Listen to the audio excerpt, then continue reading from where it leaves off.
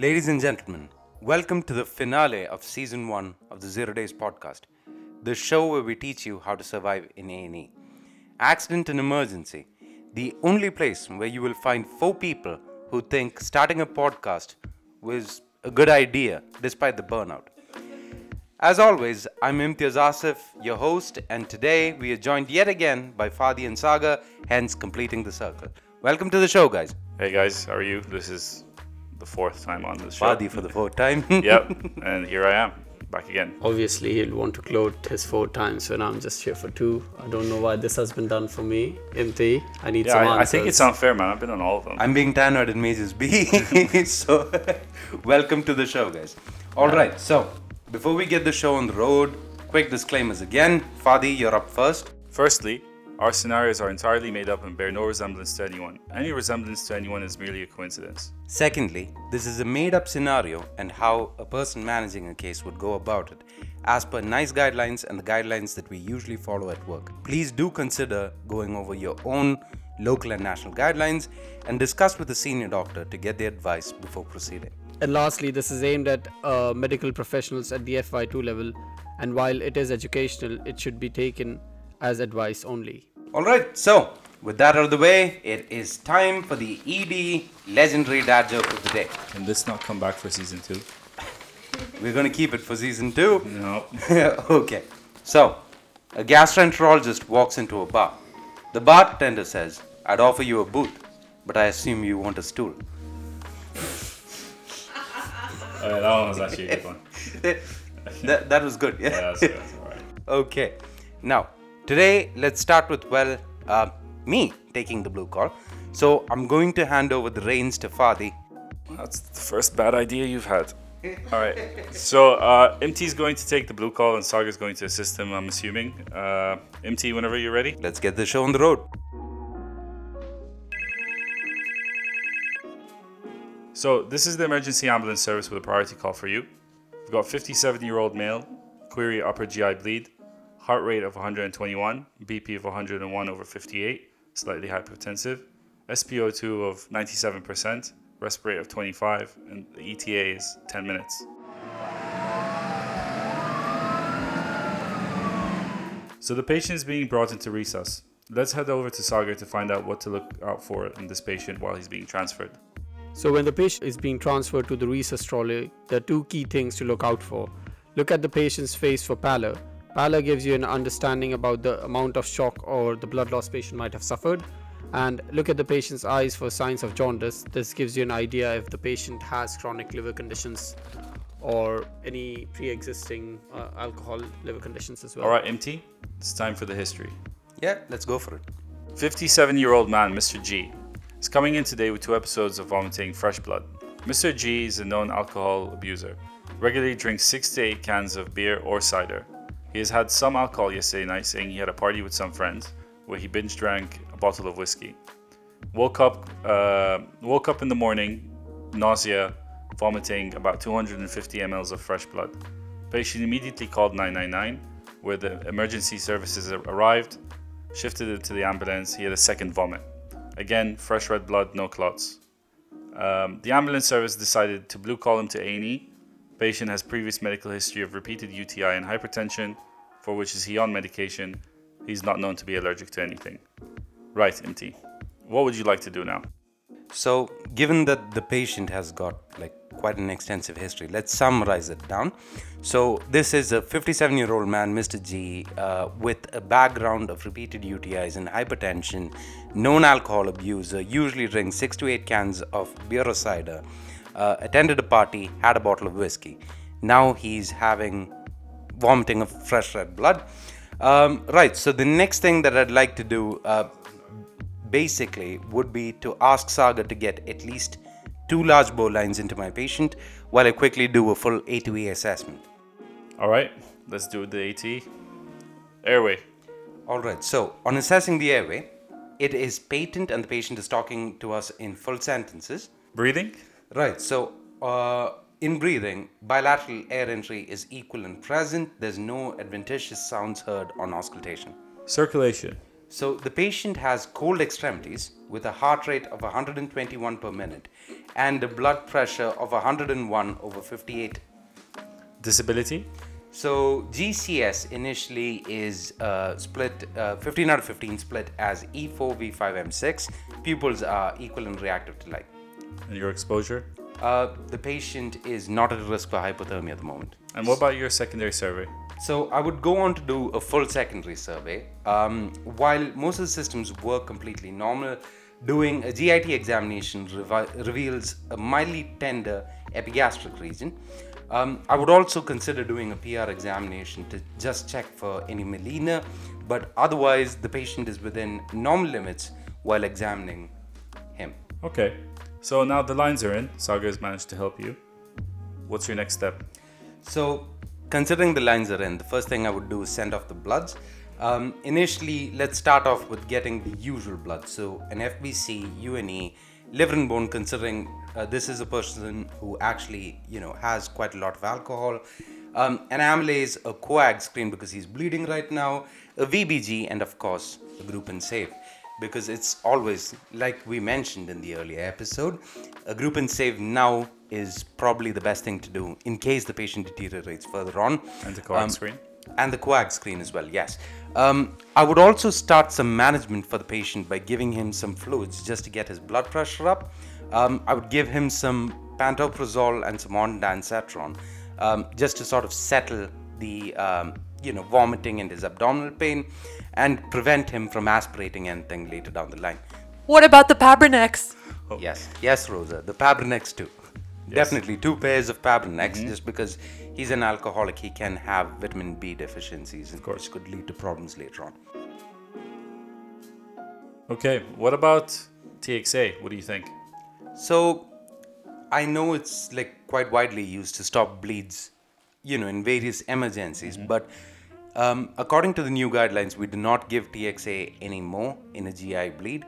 Now, thinking about the other sort of things that control the bleed, that's terlipressin or octreotide, you would only consider giving them if it was a confirmed variceal bleed or if a patient was bleeding quite extensively in front of you. Another thing to consider here would be antibiotics. So cautiously, if the patient spikes temperature, if you think there's an aspiration happening, then I would probably consider antibiotics. Okay, yeah, I can agree with that. All right, so Sagar's back. He's got our VBG for us. HB's on the gas. It's 120. Lactate's 3.1. How would you move on? So the next step would be to get a chest x-ray, just to rule out the possibility of any aspiration. We can continue to keep the patient in resus, being constantly monitored so that if he deteriorates, we can act quickly. We can also send off a cross match so that if he needs bloods later, you have bloods that are matched specifically for him and you can just start transfusing him straight away. Okay, and the gastro team? Yeah, so the gastro team, it's always better to involve them earlier than later, considering that this patient will require an endoscopy somewhere down the line. So I would just, bleed them and let them know that we have someone with an upper GI bleed in resus. Okay. Now, formal bloods are back. Patient's stable. HB is 110. Urea is 9. Sagar, what scores are you going to consider for us now? So before the score, let me take a moment to point out one thing. When the blood tests are back, always look out for 2 things, the hemoglobin and the urea. The hemoglobin usually drops in an upper GI bleed for obvious reasons, and the urea increases because the blood in the GI tract gets digested into proteins that end up raising the urea. Now, the scoring system we usually use in these situations is the Glasgow-Blatchford score. It is dead easy to use with a score of 1 or higher needing medical attention or surgical intervention. Okay. MT? Right, so I think it's time to refer to the medics, and by the medics here I mean gastro/medics. And I think that brings us to the end of season 1. Alright guys, thank you so much for working with me, and let's start off with the individual thank yous. If let's start out with Fadi. Thanks, MT. It's been, to be honest, we started off pretty rough. We had a lot of different kind of drafts, but I'm happy with the progress we've made. We've definitely moved along quite happily. I know we'll be all moving away soon, to start our new jobs in other places. But I'm glad we've done this, and I'm looking forward to season 2. Yep. Let's move on to Saga. Once again, thanks MT for including me in your project. I've seen you work very hard for it, and we all are very proud for you and for you to float this up. I'm very happy. I think it's very educational. Hopefully, if people like it, we can go for season 2. No, we are definitely going for season 2. And I think that's the first time I've ever heard Saga say he's proud of me. He's actually has. Brought a small tear to my Yeah, it is. So cute, so moving. Right. And lastly, but not the least, we move on to Rosa. Rosa, any closing comments for season 1? Well, I must say, guys, it's been quite a ride. Thanks, Imti. Thanks, Sagar. Thanks, Fadi, for the fun and the teamship. The camaraderie. Yes, the camaraderie and the bravado. Closing a lot. 2 years now, right? Yeah, it's been 2 years since all of us started hanging out. And I'm glad. Always remember, I'm a woman. First of all, I am a woman. Know your rights. So Rosa actually has a T-shirt stating that. Fadi has a T-shirt too, but we are not. It is a long story. Very long story. Right. So, As we wrap up, the last people I want to thank is you, the audience. Thanks for supporting us. Thanks for being there. awesome. Thanks for listening, and if this helps anyone, then hey, I guess we've done something really good. Wow, wow, wow. And if you please like our content, please. Yeah, please follow Show us, us some like love. us, share us with people that probably need the help. The first time JCFs and FY2s in A&E. Right, so bringing us to the close of season 1, it has been a wild ride. I'm glad I did this ride with the 3 of you, my closest friends, people who have actually worked with at different capacities, 6 months each, I think. Yeah, 6 months each with each of you. Right, now Closest friends. I mean. Okay, we're disowning Saga. We're not bringing him back for season 2. That's a joke. There's nowhere else to go, man. I was in 2 episodes only, so. Dude, I'll give you more. I used to take Screen all the time, blue podcast calls, Dude, I was Time. also only in 2 episodes. Okay, we will allot time accordingly in the second season. I'd like some time off, please. Yeah, let's give Fadi some time off. So, before I quit, first of all, Wait, what? before we close the season 1, Is this subliminal messaging? a big thank you to everyone out there who have listened to us, who have kept us going. We hope to bring you more content in more cases soon, with more discussions, more varieties, a couple of interviews as well, to keep you entertained while we figure out how to survive in A&E. But for now, it's time for some very special thank yous. Number 1, a big shout out to David, who has been a rock in the formative stages of this podcast.